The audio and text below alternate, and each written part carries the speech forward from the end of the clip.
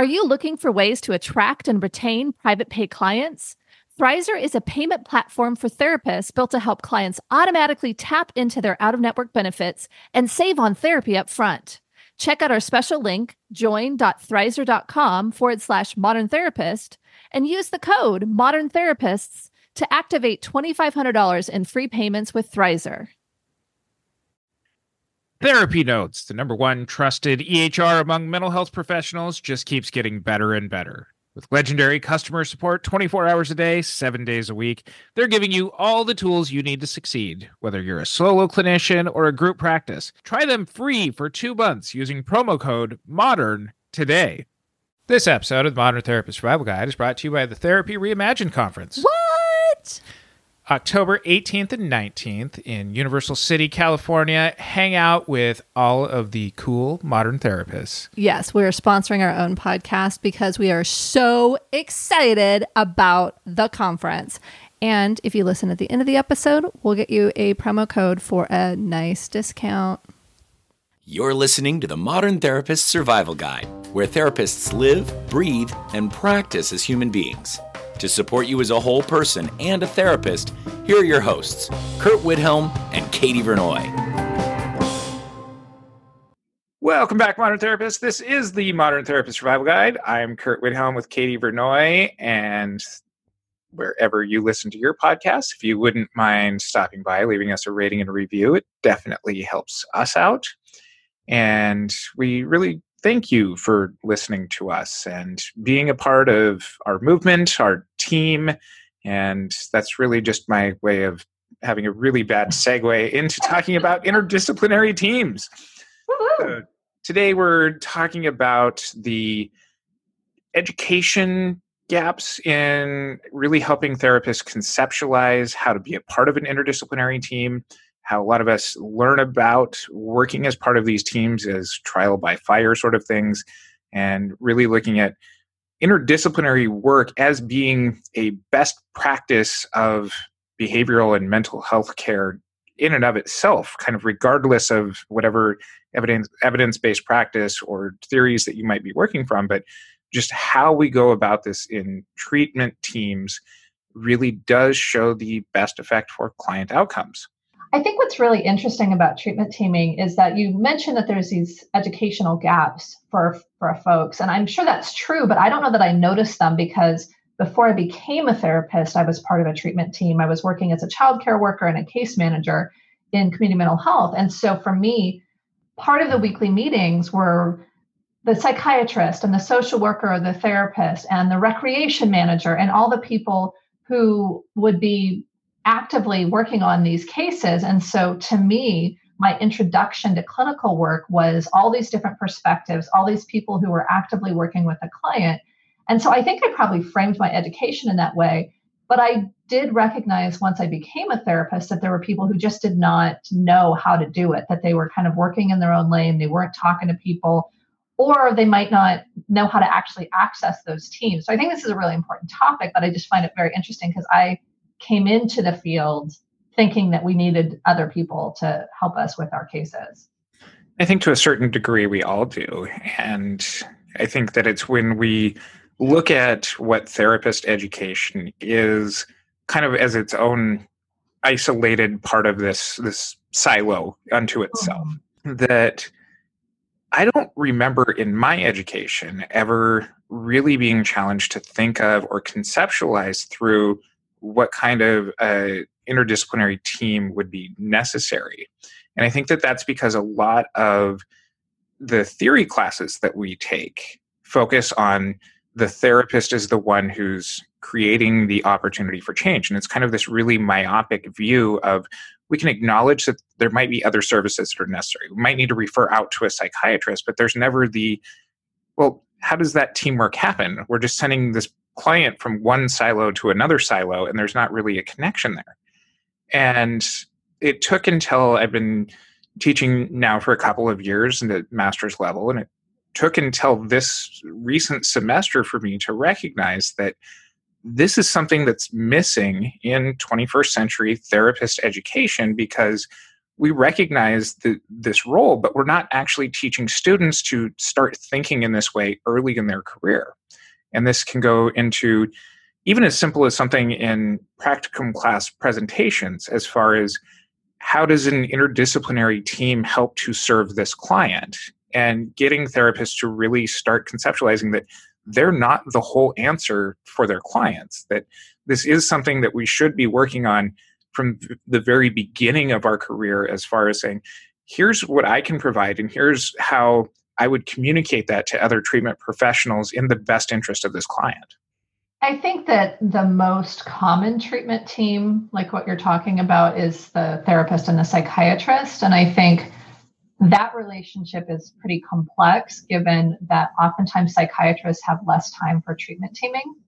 And so to me, one of the complexities that I think is really missing is identifying when you are a member of the treatment team and when you're leading the treatment team. Because I think with medical necessity and insurance companies wanting to make sure that diagnoses line up and those kinds of things, my first introduction into that aspect of it was you need to go talk to the psychiatrist to make sure that your diagnoses match. And I think that's an aspect of it, but it also doesn't create a collaboration necessarily unless you really push that, because oftentimes psychiatrists will say, well, it's this because this is the medication that I want to use. And it doesn't go deeper into the clinical aspects, because I think psychiatrists and therapists who are working within those systems have some limitations on what they can do if they don't use the right diagnosis or they don't use the right words for their interventions. And so it can feel very stifling, I think, for clinicians and psychiatrists to have a deeper conversation about what things might be, or the case conceptualization. So I think, to me, one of the first lessons that I would really want to teach folks is being able to understand the difference between diagnosing for medical necessity and having a richer case conceptualization. I'm not a psychiatrist. I'm not a medical doctor. And so it can be very easy for me to point out that there are things that need to be changed about psychiatric training as well. Because one of the issues that you're speaking to here is about the ego of each of the treatment team members. Yes. And I think that this is something where across my career, I have worked with some wonderful psychiatrists who have really come in, and they're wonderful to the point where they're the ones that I continue to try and have on my treatment teams with my clients. But I've also worked with some very large egoed psychiatrists. That was very diplomatic. And, part of working with them is because it doesn't feel like we have contributions that are respected in both directions as part of the treatment team. And that is something that does seem to me to be missing, as far as if this is actually in the best interest of clients, we have to be able to get past that ego place. And I know that within all of the mental health licenses and practices, that there does seem to be this hierarchy that we're all taught to follow, that the MDs are at the top and they know everything.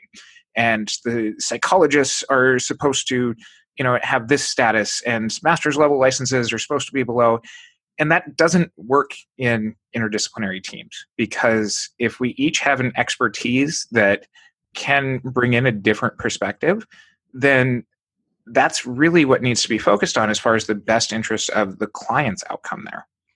I agree for the most part, but I think each opinion should be valued, but I think there needs to be at least some hierarchy in order to have a cohesive treatment plan. If everybody has kind of equal say and there's nobody that's kind of making that final decision, obviously a treatment team that has wildly varying diagnoses or wildly varying treatment plans that don't seem to coalesce, that's a problem. But having someone who is actually the leader of that team, I think, is important, because that then goes to, okay, who's going to be the person that makes those final decisions and makes sure that everything comes together? Who's going to hold people accountable to the different aspects, who's going to be the one that's going to be the central hub of communication. So I do think that has to happen. I think the hierarchy may not. And not to jump in, but this is right up your alley. This is leadership. And that's regardless of which license or which aspect of the treatment team that you're on. That's just being a good leader. For sure. And I think most of the hierarchy would suggest that the psychiatrist is the person who should be the leader, or the psychologist. I actually disagree with that. I think it should be the treatment provider who is most situated to do that. So it most often actually should be the therapist, unless there is another provider or a school or something like that where there's someone else that can be the hub of information and help with the decision making. But the reason I don't think it should be a psychiatrist or like an assessment psychologist, if it's a treating psychologist, I can see that. But those folks are providing services that are, if it's a meds only psychiatrist and an assessment only psychologist, I think those folks are contributing information and they need to be on board. But I think the person who's meeting weekly or the person who's meeting daily, depending on the type of treatment you're doing, I think those folks really need to be the leaders. And that means for therapists, we have to get past this awe of medical doctors and psychologists as master's level therapists. So I think it's just identifying who makes sense to be the leader of the team and really finding a way to get opt-in and perspective from everybody so that they can actually create a cohesive treatment plan that each person is playing a role in.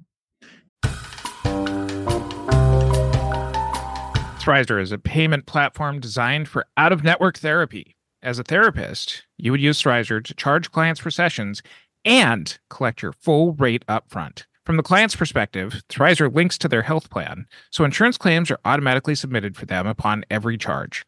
From there, Thrizer manages the claims end-to-end so that your clients don't have to worry about manually submitting super bills or getting on calls with insurance. The best part? Thrizer allows clients to only pay their co-insurance portion for sessions, while Thrizer covers the rest of your fee and waits for reimbursement on their behalf. They also offer you an instant benefits calculator for free, allowing you to provide upfront transparency to prospective clients on their out-of-network coverage. Therapists only pay a standard 3% credit card processing fee per session with no additional fees. Visit join.thrizer.com/modern therapist to get started and use our promo code Modern Therapists to receive $2,500 in waived fees for your sessions. There's a huge practicality aspect to that too, because oftentimes those psychiatrists, those assessment psychologists are going to be more expensive time-wise to incorporate into team meetings or whatever communications that everybody's contributing. And if you're in an agency setting, I can totally see a bean counter somewhere saying that this is not the best utilization of this professional's time. But when the evidence does suggest that having all of these different viewpoints from all of these different fields is what's best for the outcomes of the client, we do need those perspectives. And I fully agree with you that the further removed that somebody is from the day-to-day aspects, less likely that they should be in that final decision-making role. Mm-hmm. But this kind of brings to the next idea that I have about this is that within our licenses, within each of our own fields, whether it's the treatment provider, whether it's the nurse or the medication end, we have all of these problems of arriving at how a client's diagnosis gets there and what the best treatment should be theoretically and what we do provide. And we spend so much time arguing about this within each of our own fields that often precludes us from actually getting to moving that into a team with people from different fields and being able to bring all of these different perspectives together and sift through the information that each of those team members are able to provide and to be able to then bring that together, because we get scared of this scope of practice and scope of knowledge sort of thing to venture into these debates with, well, why is that medication the best for this client? And being able to understand that when you are a master's level or a psychologist talking to a psychiatrist, of really getting into the understanding of the thinking and how that might play out.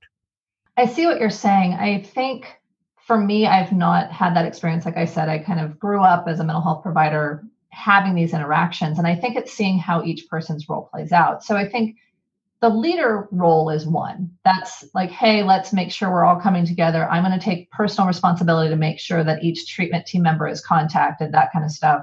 Potentially, I'm the person that's going to make a final decision on the official diagnosis or whatever. But I think that role is a little bit different. I think when we're looking at the function of the treatment team, when I interact with a psychiatrist, I just had a conversation with a psychiatrist recently. It's, what are you seeing? What am I seeing? And how can I be of assistance to you in your treatment? And so part of it's also the planning of what, when I'm seeing my client on a weekly basis, are there side effects that I should be helping to, redirect my client back to you? Are there treatment goals or treatment planning that you're doing that you need to make sure that the client is making these appointments? I'm seeing that I have more access to the client, and what does the psychiatrist want me to know so I can play an active role in supporting the psychiatrist's treatment plan? I think there can be those debates, and I think there can be like, wait a second, I'm not seeing this diagnosis, and in a recent conversation, I was talking about like what are the next steps, and what are you seeing as potential if this current medication makeup is not working, and when it was like going to a much more serious medication, I was like, well, I really don't want to get there. So let's talk about what the other options are and how I can, how I can focus my treatment, how you can focus your treatment, so we don't get to this really extensive medication profile. And so I think to me, it's coming from a place of more than an informed consumer. I think it's coming from a place of a professional who doesn't have like, oh, you should use this medication instead of that medication, because that's clearly out of scope. It could be, what were the thoughts about why did you choose that medication? What were the other options? That's an informed consumer with more information. I think it's being able to just understand how to navigate that conversation without, I guess, pissing off the psychiatrist, because I think in truth, a collaborative relationship helps with any team, and saying like, hey, I think this is a stupid medication, you should do something else, is never a good idea. So I think coming from a place of curiosity and from kind of this almost informed consumer idea can be a good place to start when you're talking to someone that has a different scope than you. I think that this also plays in a couple of different types of settings too, because Katie and I are both in the private practice world now, where these interdisciplinary teams are usually a series of phone calls. It's really hard to schedule talking to a psychiatrist and a dietitian and a school counselor and whoever else might be involved in a client's life, and sometimes actually involving the client and their families in this too. So scheduling things can just be logistical nightmares when it comes to this. So there's that difficulty. It's also hugely expensive to try to pay all of those providers for that 1 hour. Right. So that's B. C is in those settings that do have multiple services, agency settings, DMH settings that have a psychiatrist and a nurse practitioner, that a lot of times, from my understanding of this, is that there isn't interdisciplinary team meetings that happen where these people all come together and say, okay, for client AB, this is what's best, and we're going to conceptualize through this all together, that it still becomes kind of this fragmented sort of communication pattern. And there might be interclinic messages about what's happening, or checking in the file notes for what these updates are. So it ends up becoming more of a co-location of services as opposed to an actual true interdisciplinary approach. I think that's probably true in a lot of situations, but because of that, there have been some programmatic changes. Most notably, there's wraparound. The psychiatrist isn't necessarily in those meetings, but they have at least monthly meetings with the whole treatment team in the client's home. And so that's all of the wraparound team, which is a facilitator who is interacting with social workers and that kind of stuff. So it's kind of a spoken wheel kind of thing, where the center spoke, or the center, kind of hub in there has, people who are then communicating with these other people. So there's wraparound coordinator that's talking to a social worker or a probation officer or both, kind of those social services aspects. There's a therapist who's also talking to the psychiatrist. There's a child and family specialist who's also talking to the school and tutors and anything else that's going in. And they're all meeting at least once a month with the family and any relevant people in the person's life. So that could be a baseball coach, it could be a religious official, it could be whoever is going to be coming in and actually working with the client on the day-to-day life. And so this is one of the things I loved about community mental health, is this idea of bringing this whole team, including the family, and having active treatment teaming with goals and objectives on a monthly basis on who's going to do what is that process going to look like, and really holding so many people accountable to being a part of this active plan. And so it was actually kind of manualized into the treatment. This is required to get this funding. You have to do these types of things. And so for me, treatment teaming in community mental health is actually so much easier than it is in private practice. I mean, we're in agreement on that, but I think it actually does happen in a lot of cases in community mental health, because there are team meetings where there's case conceptualization and you work on cases with a lot of the same people. And so you might even have supervision together or those kinds of things where you can talk about the cases. I think for me, being in private practice, thinking about all the different people who I might want to talk to for my clients, and bringing them into the same room is almost impossible unless you've got a kid with, an IEP meeting and the school is helping to bring together these folks. But I think for adults and other folks, it can be really difficult. And so it becomes about this communication. But I don't know that I totally agree that community mental health becomes co-location of services, because I think there are incentives to do that treatment teaming. And, I'm not saying that all sites are like this, but of course, that there is good places that are out there. And, kind of speaking to this is that in private practice, I think that there's such a fear of the legalese and the confidentiality that a lot of the therapists end up in trying to navigate through what the communications to the other treatment team members might be. If a client's saying, I'm really not liking the psychiatrist that I'm seeing, I think I'm going to fire them and go find another psychiatrist. Yeah. Then there's kind of this question of, well, as the therapist, do I tell the psychiatrist, like, hey, you're going to get fired from this case?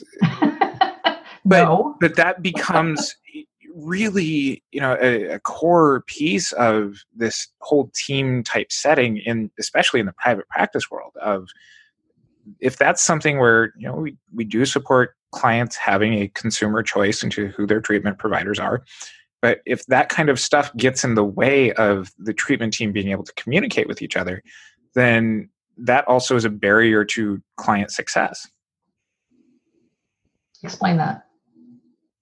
If you and I are serving different roles for a client, if I'm a therapist and you're a coach for them, and the client tells me, hey, I'm thinking of switching to a different coach. I don't like Katie for whatever reason. She doesn't find dad jokes funny enough, whatever it might be.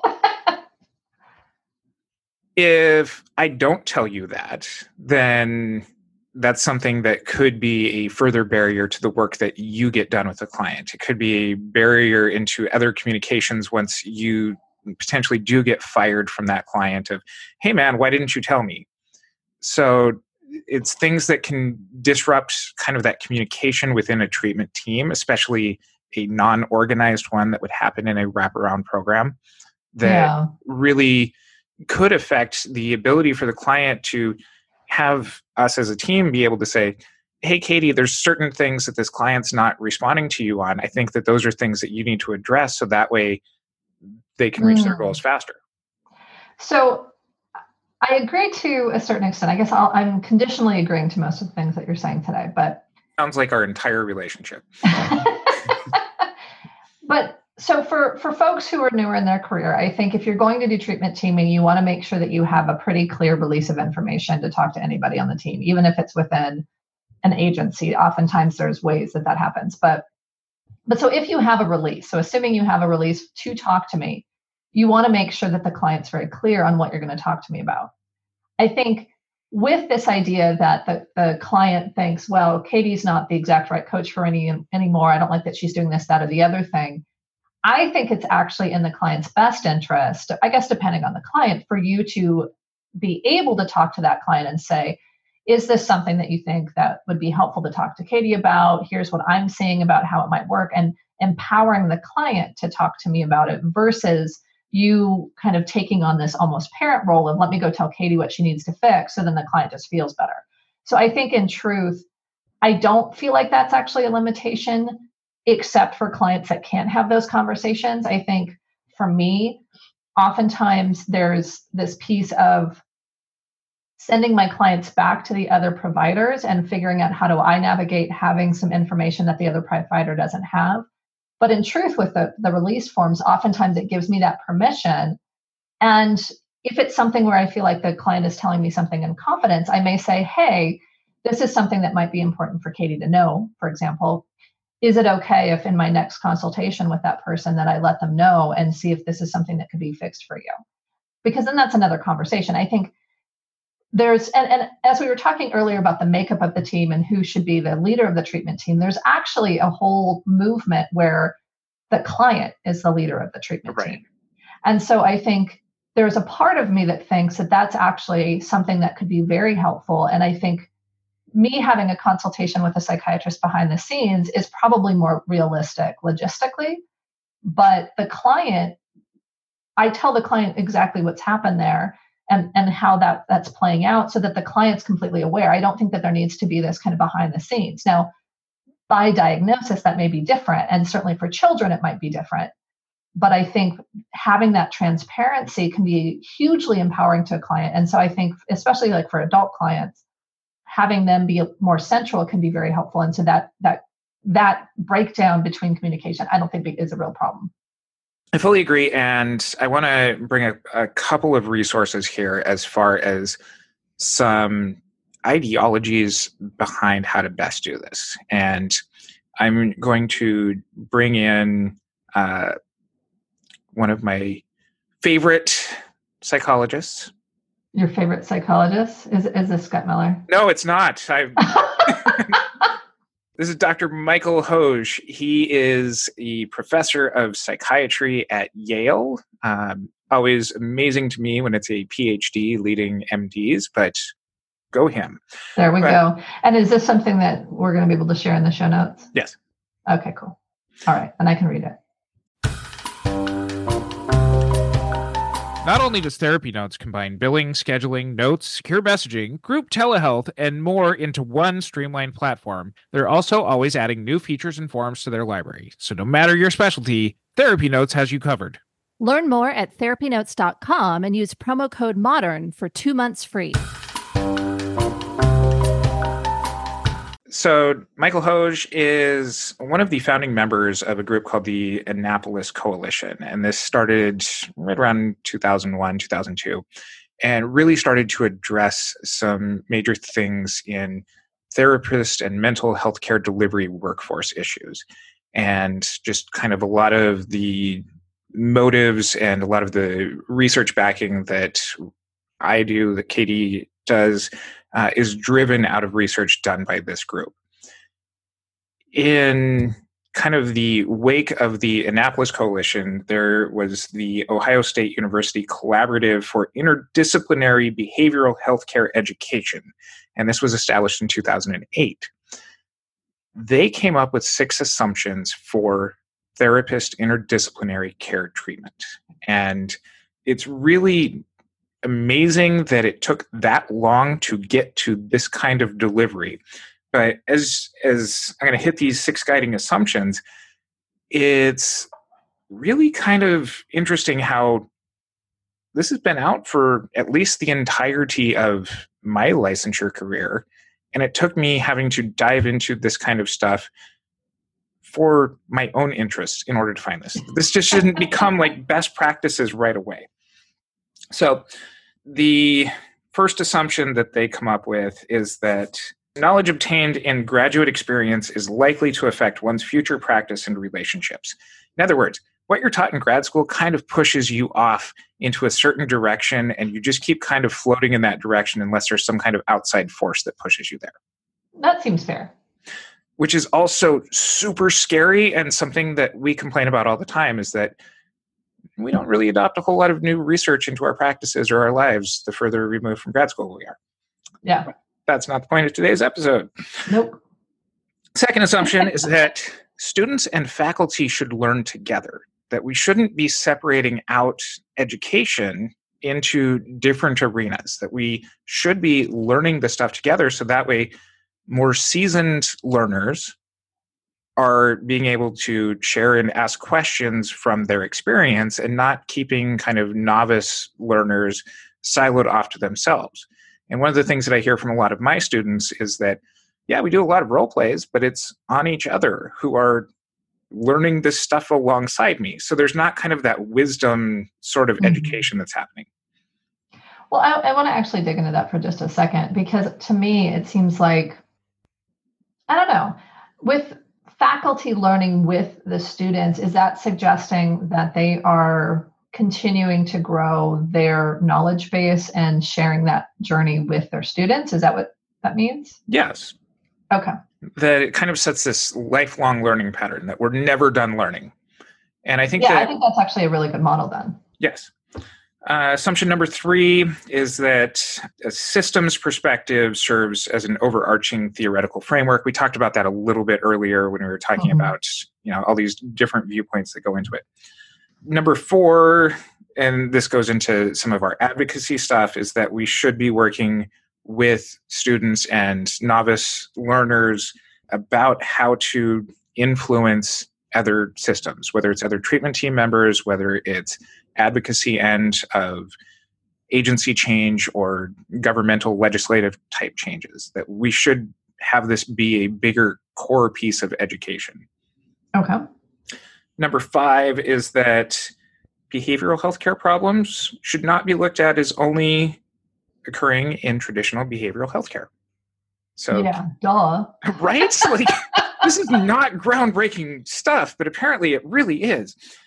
And that number 6, and the final one, is that the experience transforms information into knowledge. That by approaching this as teams, that this is where we're going to actually start thinking about it in this way and not just paying mind to this as kind of a conceptual thing. That, if we're exposed to a 1 semester credit of, here's psychotropic medications, and that's the only time that you're ever taught about medications, then that really does further contribute to this. But if we start to think about working in teams, then we will start to practice in working in teams. Well, and if I'm understanding this correctly, it means that as a member of a team, you're going to learn a lot more than if you practice solo. Correct. And meeting a team where you consistently collaborate with a psychiatrist, a medical doctor, maybe a lawyer, that you have people who you consistently team with to help support your clients. And in doing that, you learn more about their fields and broaden your knowledge. Right. And instead, what we get is, well, medication's not your license. Don't do anything. Don't even think about medication when you're next to a client because that might be outside your scope of practice.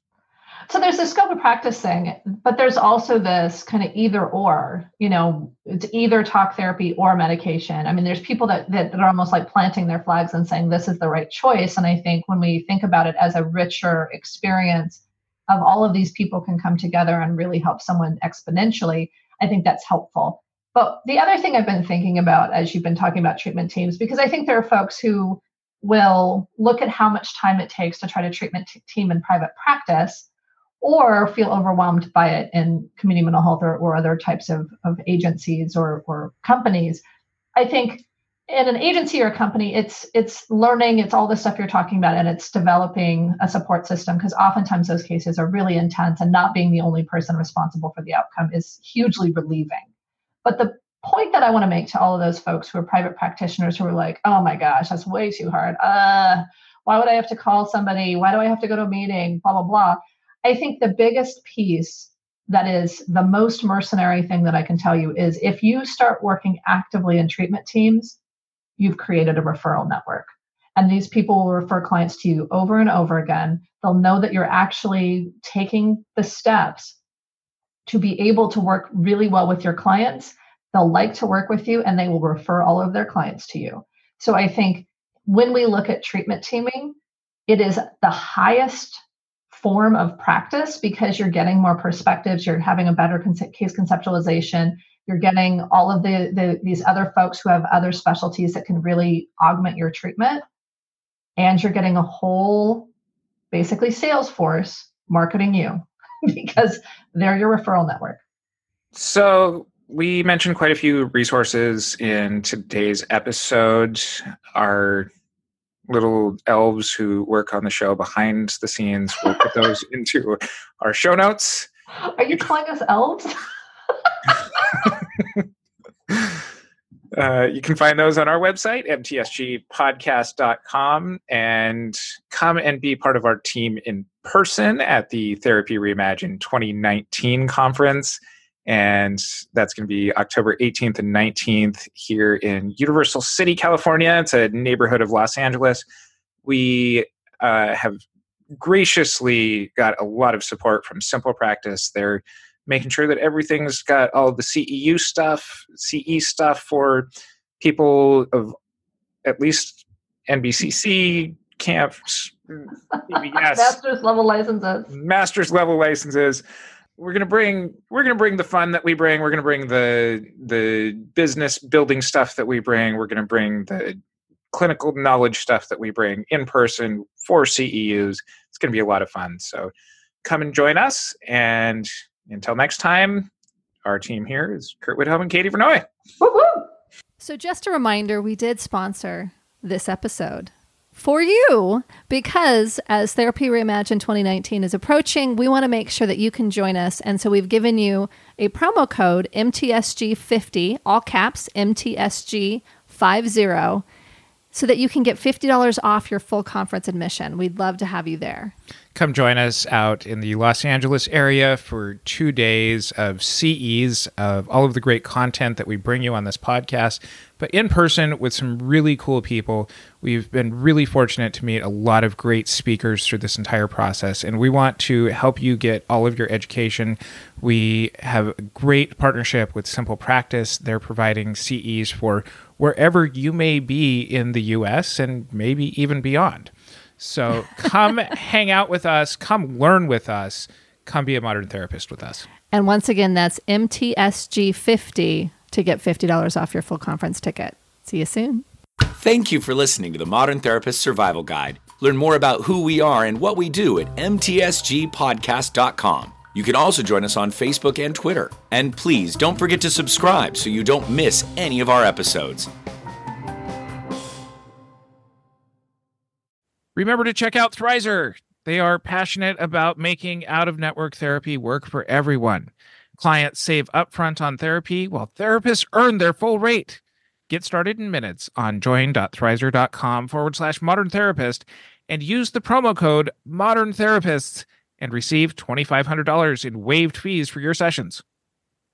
Thanks so much to our partner, Therapy Notes, the highest rated practice management solution for behavioral health. Don't forget, using promo code MODERN gets you 2 free months.